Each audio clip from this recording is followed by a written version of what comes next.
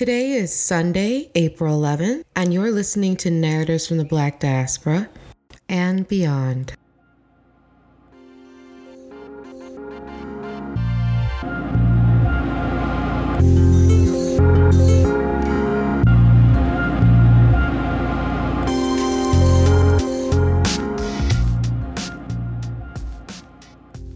The birds are chirping.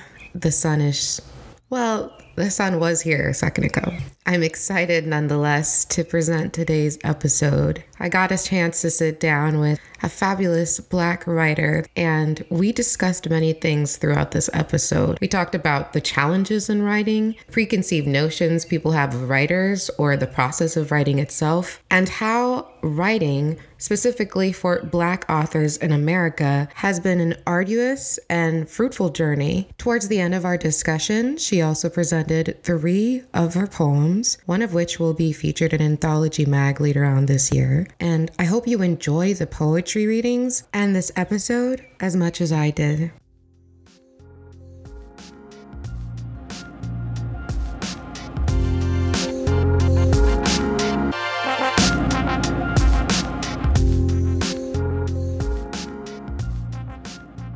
My name is Gina Gainous. My preferred pronouns are she, her.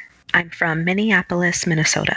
I've always loved reading. When I was a kid, reading was one of my favorite things to do. I read all sorts of books. I was really into realistic fiction, a little bit of fantasy fiction, a little bit of sci-fi, and a lot of the stories I read were just so, amazing to me. When I read, I really dive into the book. I can feel what the character feels. I can see what the character sees. I've always been a very imaginative person. So for me, it's very easy to visualize what I read. Whenever we had free reading in class or whenever we were assigned to read a book, I loved it. I was one of the first people to go run and find a book. Book clubs were really difficult for me because I would always read ahead.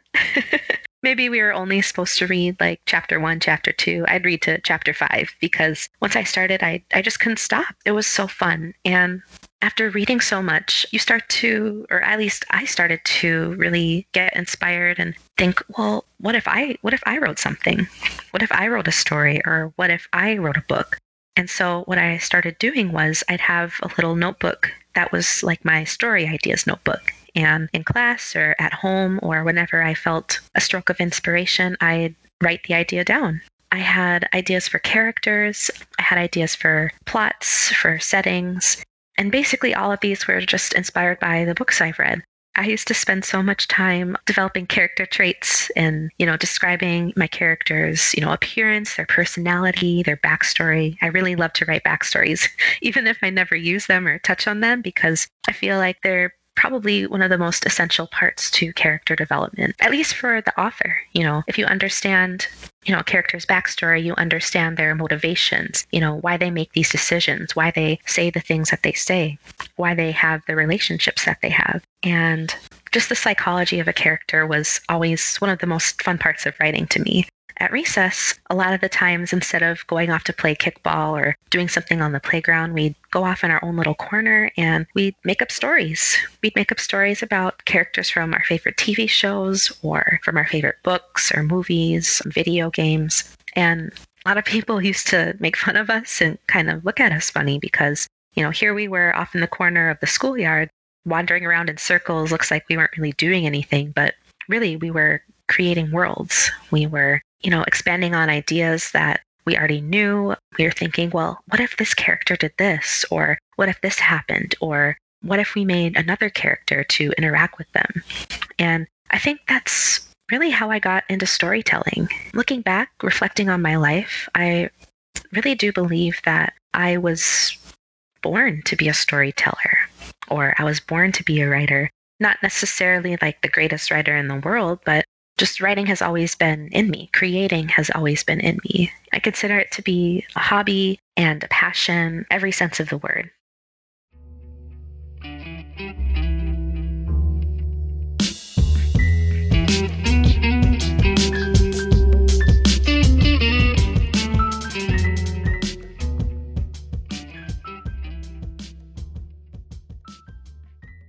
for a long period of my time, I actually didn't write anything. In between graduating from high school and then I want to say the time I was 25.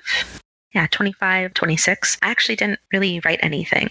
And so when I started writing again, that's when I really started putting a lot more time and effort into my poems and my stories. So I'm going to speak on when I started writing again as an adult at 25. What inspired my first short story was actually a song by Porter Robinson called Sad Machine. This is another part of, I guess, something that I still carried from childhood, but a lot of times when I listen to songs, I'll imagine like a music video in my head or a story. And sometimes I'll think of different characters, situations that this could apply for. And when I heard that song, I just thought, well, what if there was someone that crash landed on this planet and the only person on the planet was a robot? And, how would they interact? What would happen? What would they do? Every time I heard this song, I kept getting these images in my head, almost like a movie that was playing. And, it was a very simple idea, but the more I got into it, the more intricate the story became. And that's when I said, I really want to write this. I really want to write this story. And I want to write it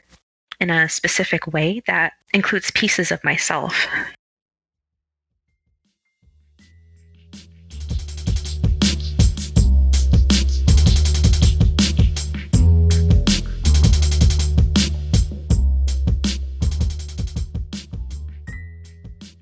Biggest challenge I had to overcome, and this is probably a challenge that a lot of writers face, especially women writers and especially Black writers, but it's imposter syndrome. Being afraid that, you're not good enough.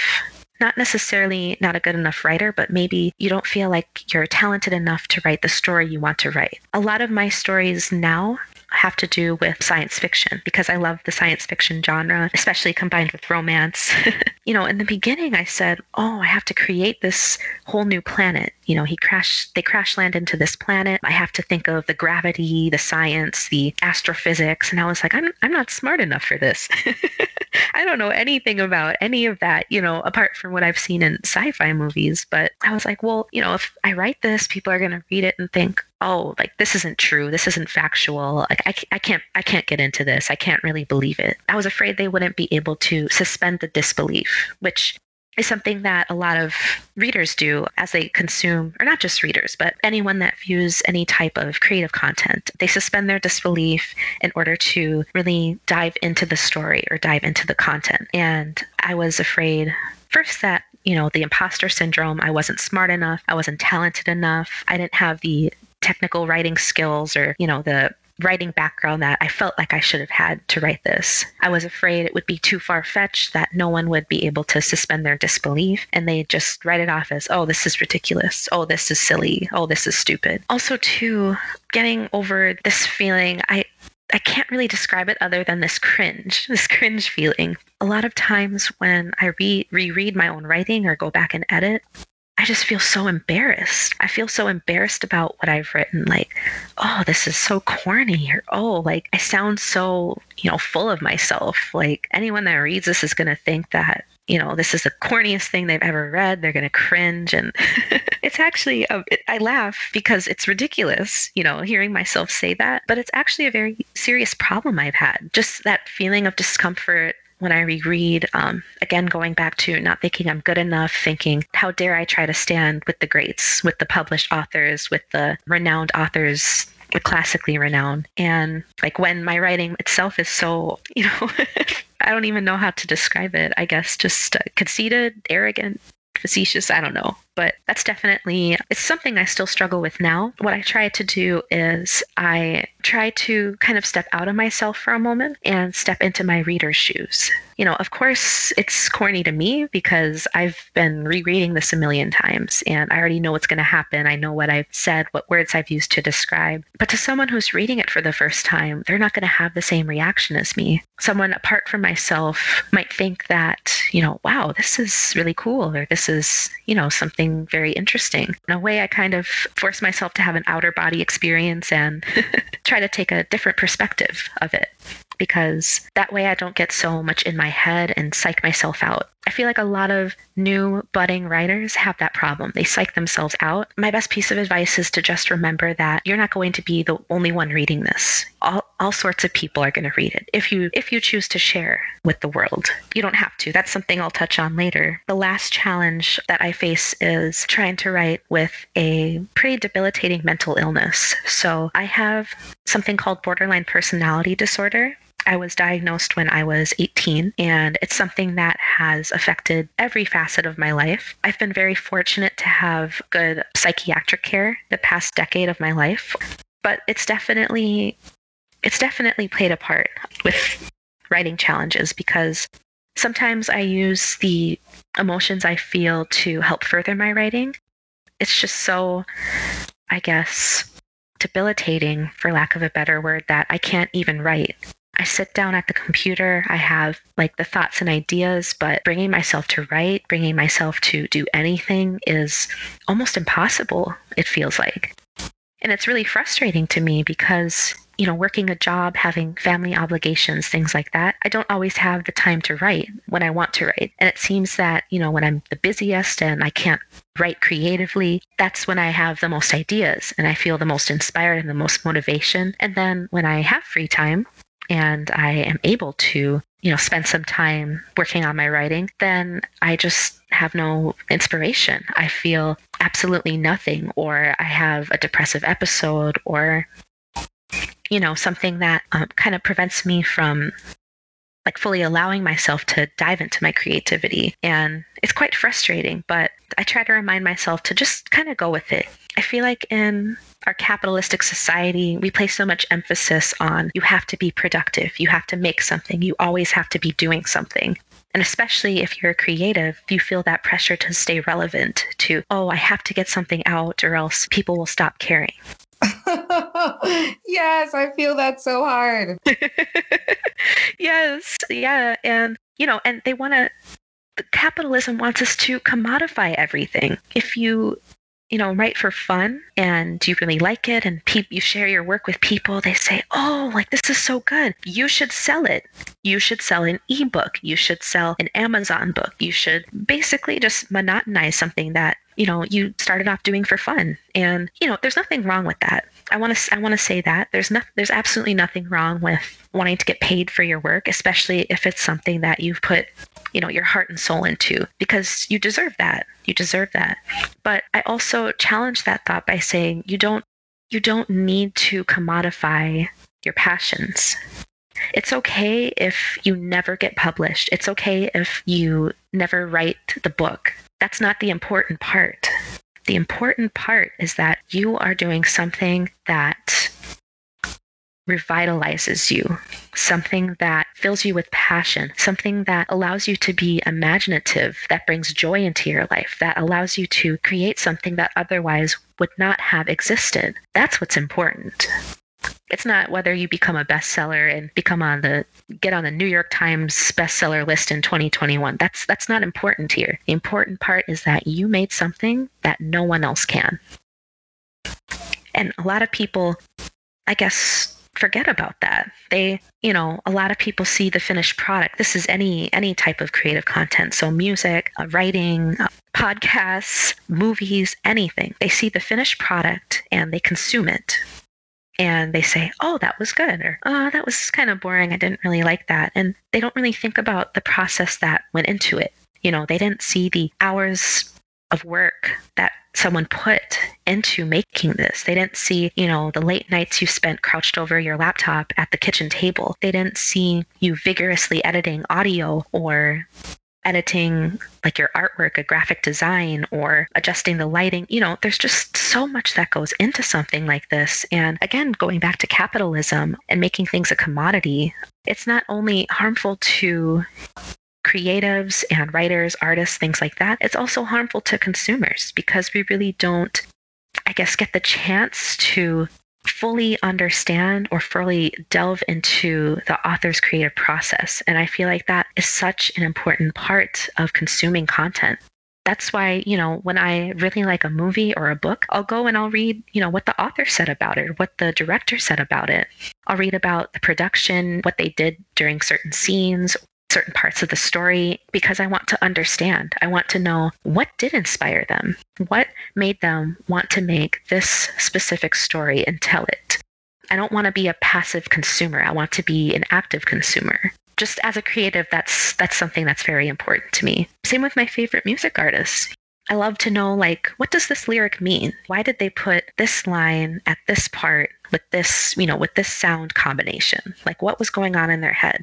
I just think people really need to keep those things in mind when you consume something. It's not just, especially books. Books, I'm sure you're aware of the process it takes to get a book published, but it's not that you write a story, you send it to a publishing agent, and then it gets published right there and right then. That never happens. It usually takes years and years, actually, for someone to even accept your submission. And then even after your submission is accepted, you still need to edit it. Edits, depending on how long the book is and how persnickety your editor is, that can take even, such a long time. These books that you see in the bookstores, you think, you read the back of the page and you're either, oh, that sounds really cool, I want to read this, or, oh, no, I'm not really sure. Just remember that what you're holding in your hand is the product of most likely years and years of just arduous labor, arduous creative labor. And yeah, just remember, even if it's something you're not into or something you don't think is interesting, take time to appreciate that, because someone really poured their soul into this. If they didn't pour their soul into this, it wouldn't have been possible, because you have to do it. With a process that takes, years and years, it has to be something that you really want to do, or else you wouldn't do it. Books are souls. Books are pieces of our souls. I truly believe that.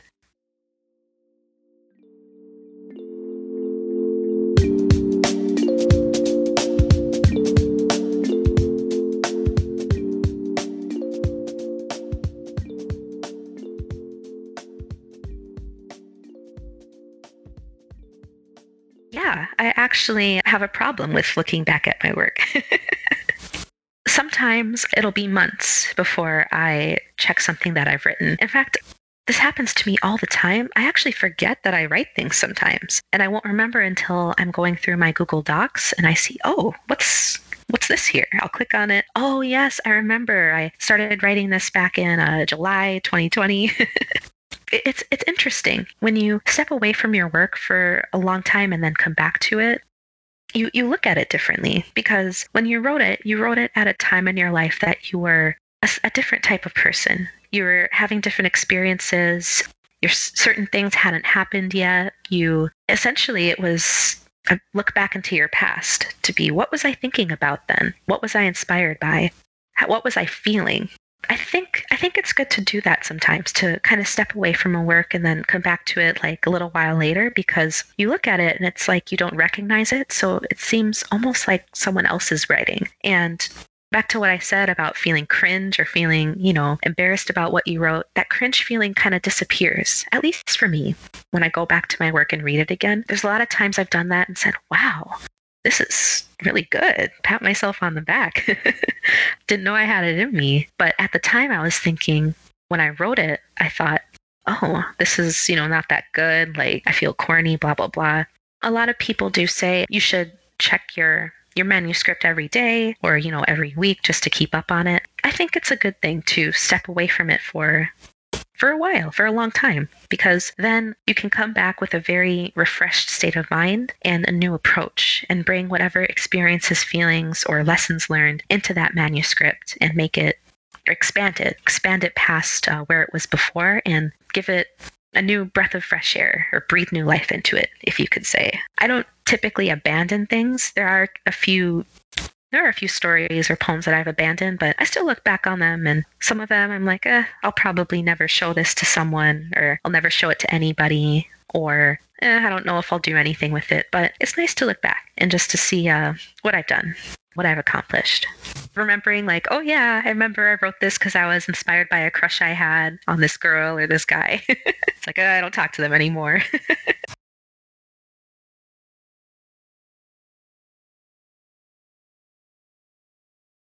I actually submitted a short story and a poem to the Anthology Mag, which is an anthology magazine specifically for Black writers. And I'm pretty sure a lot of the writers are LGBT as well. My short story was rejected, which really hurt my soul. It really did. And for a while, I actually didn't write anything after that because I thought I was a failure. I thought I would never become anything. My writing would never be read by anybody. Everything was pointless. I really fell into a downward spiral when that happened. And that was my first rejection. And I also submitted kind of a little snippet of the novel I'm writing to a few publishing agencies that were specifically looking for Black writers, and I never heard from them. No email back, no feedback, nothing. Both of those things were like a double whammy, and I was just so heart set on being published. And I think I touched on this a little while ago when I said the most important thing is not to get published, it's to create. Going through this period of just this essentially like a depressive period where I thought my writing would never amount to anything. No one would ever read it. Like I'd never make a living off of it. I was so obsessed with the idea of being a published writer. I thought this is the end all be all. This is, my purpose. Like if this doesn't happen for me, then my life is pointless. And it took me a few months to realize, and also connecting with other writer friends of mine and getting their encouragement. But again, the most important thing isn't to get published. It's not to commodify your work. It's great if you can, and that's, awesome if you can make it happen. But I just realized I wasn't writing for myself. I was writing for other people. I was trying to write things that I thought other people would want to read. And I just realized, well, like, what about me? What about what I want to write? What about the stories I want to read? Again, that was, going back to my childhood, thinking about the stories I wanted to write, the characters and ideas I was inspired by. I wanted to write because these were stories I wanted to read. After that rejection, I took the time to be sad and to feel bad and mope around. But after a while, I said, you know what? I'm going to start coming back into myself and coming back into my, creativity, because really, like, this is for me. This is my work. This is my soul that I am putting into this story, into this poem, into this book. And I need to write for me. And after I had this moment of realization, this enlightenment, writing became fun again. It became easier. It became more organic. Yeah, that was the first time that I submitted anything for publication. A couple months after I submitted my short story and my poem, I get an email saying, "Oh, we're so sorry. I thought this email went through. We actually want to publish your poem in our anthology." And I was over the moon when I received that. The poem I wrote, which I will read for you today, I worked so hard on it. Last summer, I spent all my free time writing this short story, working on this poem, editing it. And so for it to be chosen, I felt like I was chosen. And it will be available come mid-March, the Anthology Mag. So I'm really excited. I'm excited to see my work in a published anthology with other Black creatives, with other Black LGBT creatives specifically. What are some of the biggest misconceptions that you've heard about writing or writers? Some of the biggest misconceptions would have to be the way you write or your writing style. So I'm sure you've heard this before, but they say don't use an excessive amount of adverbs when you are writing. For example, she smiled happily and he walked angrily. I actually think that when used correctly, adverbs can add a dynamic to a scene or to an action. Of course, if someone smiles happily, usually people smile happily, but think about, a dastardly villain. If he smiles menacingly, that gives a whole new meaning to the action and it gives a whole new image in your head. So I don't necessarily think that adverbs are the devil, as people say. And then things like, oh, you're not supposed to start a sentence with because. Well, I've read beautiful works where the authors start sentences with because, and it doesn't take away from the story. I think when you make a stylistic choice, you have to do it with purpose, of course. But you also shouldn't let these arbitrary rules that were created by, people in power saying, oh, this is the proper way of writing. This is the proper way of speaking. And if you don't write or speak this way, then it's incorrect or it's wrong or it's bad or, it's tacky, whatever. If you look at a lot of Black writers from the 1800s, 1900s, they wrote stylistically. They wrote how Black people talked back then. And I don't think that we should be so critical of these stylistic choices if it's done with a purpose, because again, it adds something dynamic. It adds something, gives you more vivid imagery. It gets you to know the characters a little bit more. So if you want to use the adverbs, use the adverbs. If you want to use passive language, use passive language. If you want to start a sentence with because, then do it, but do it with purpose and have a reason for doing it. That's what I'm saying. It's very unfortunate to say, but existing as a Black person in America is political in and of itself. Unfortunately, our experience is often weaponized, it's often used. Basically, I think it's impossible to not include social or political issues in work when you are Black.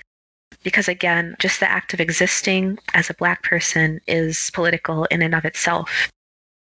A lot of times, if you look back at classic Black authors like Zora Neale Hurston, Maya Angelou, they're writing about their experiences as Black people, and oftentimes that incorporates or intertwines with the political climate or the social climate. In Their Eyes Were Watching God, it was the experience of a multiracial woman living in an America that was, again, very racially divided. Reading about her navigating her life, navigating relationships with her Black ancestry, a lot of that had to do with the fact that these are characters with experiences that come from families that are descendants of slaves. And we're still very much dealing with the consequences of that, with the aftermath of that. And another thing too that I want to touch on is how difficult it is as a Black writer to get published and how historically it's been difficult. And in recent years, diversity has improved. People are looking for Black authors. They're specifically asking, and you see a bit more diversity, especially in children's novels. It's still not as prominent, not as popular or best-selling as white authors. Just bringing that perspective, or bringing the perspective of a Black person, or a Black disabled person, a Black LGBT person, a Black woman, a Black non-binary person, I think oftentimes it's going to be viewed as political, and it's going to be viewed as a commentary on social issues. A lot of the things I'm writing about now have to do with the effect that COVID-19 has had on me, on the Black population, and then how it will affect us in the future. And part of my coping with all the craziness that's going on right now is using speculative fiction, so science fiction. Where will Black people be in the future? What is something we can do to ensure our survival in a world that is very hostile towards us, in a world that wants to see us dead, does not want to see us succeed? What if we used fiction to help us succeed? People always say, oh, fiction doesn't affect reality. It absolutely does. It absolutely affects reality. And if all you're reading in fiction is stories about, being slaves or being workers instead of being astronauts, astrophysicists, that's sort of the mindset you're going to carry with you. And that's another reason why I think it's important for me to write, because I want Black people to see themselves in all roles. I want them to see themselves as space travelers, as princesses, as kings and queens, as princes, as forest explorers, mushroom foragers, dragon riders, dinosaur bone digger uppers, everything, because we don't get that. We don't get that. We get the typecasting. We get, and this is not to denounce or say that, stories about slavery or about working class people aren't valuable and aren't worthwhile. They absolutely are, and they need to be told. But also, too, we need to be granted the same, level of imagination that white characters get. I think it's vitally important that Black authors and Black writers keep writing. Keep writing, keep making characters, keep self-inserting yourself into write fan fiction with Black readers, do everything. Because we need that. We need this content. We need this content to manifest into reality ourselves. Because if we can see ourselves in books, we can see ourselves in reality.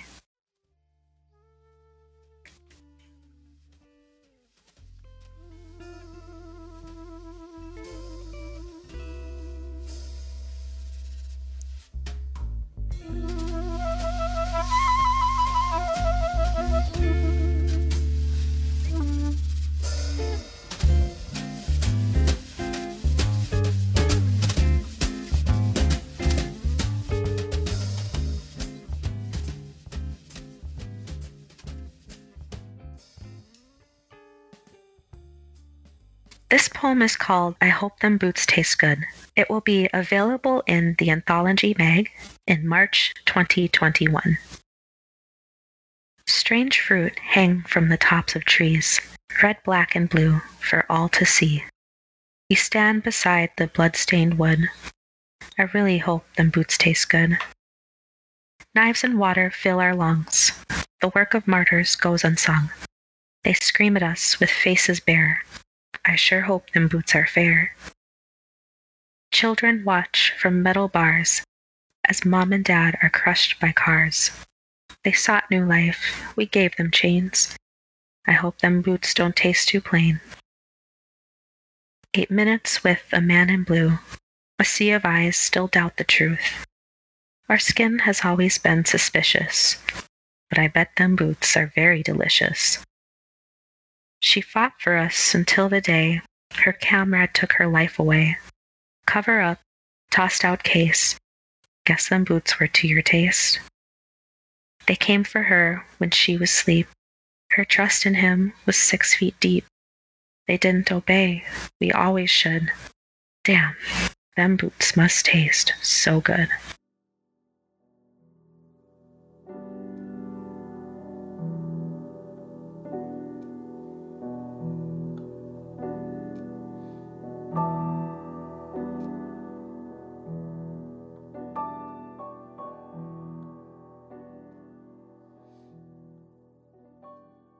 This poem is called What Happens to a Prayer Unheard?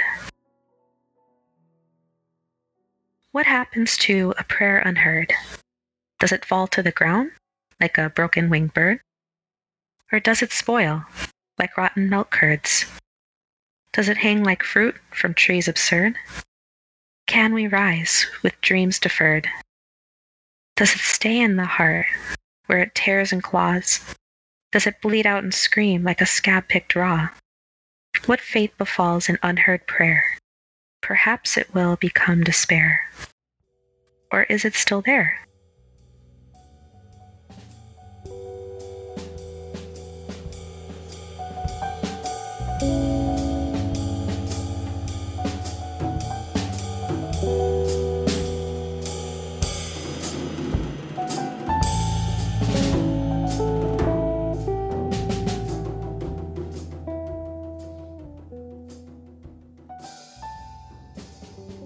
This poem is called Daisuke.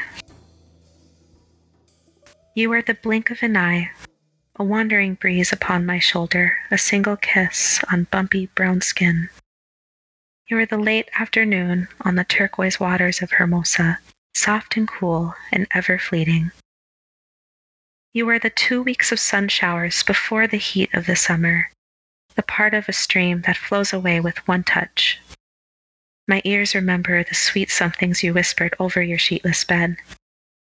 My lips miss your forehead and the smiles you used to give them. The ghost of you is still in me, invisible, but plain to see.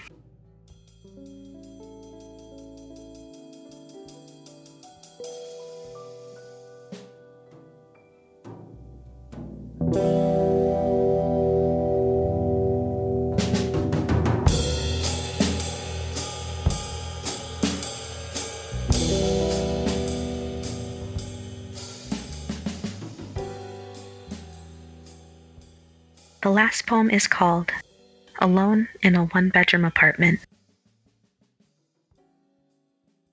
I want someone to yell at when the dishes aren't done, and I find myself elbow deep in dirty plates and forks. I want to be annoyed with cupboards left unshut and underwear hanging off door handles when the laundry basket is right there, damn it. I want to yearn for personal space after having another pair of hands on me for most of the day. I want to learn to cook for 2, or 3, or 5. The silence is so heavy when I'm alone in a one-bedroom apartment.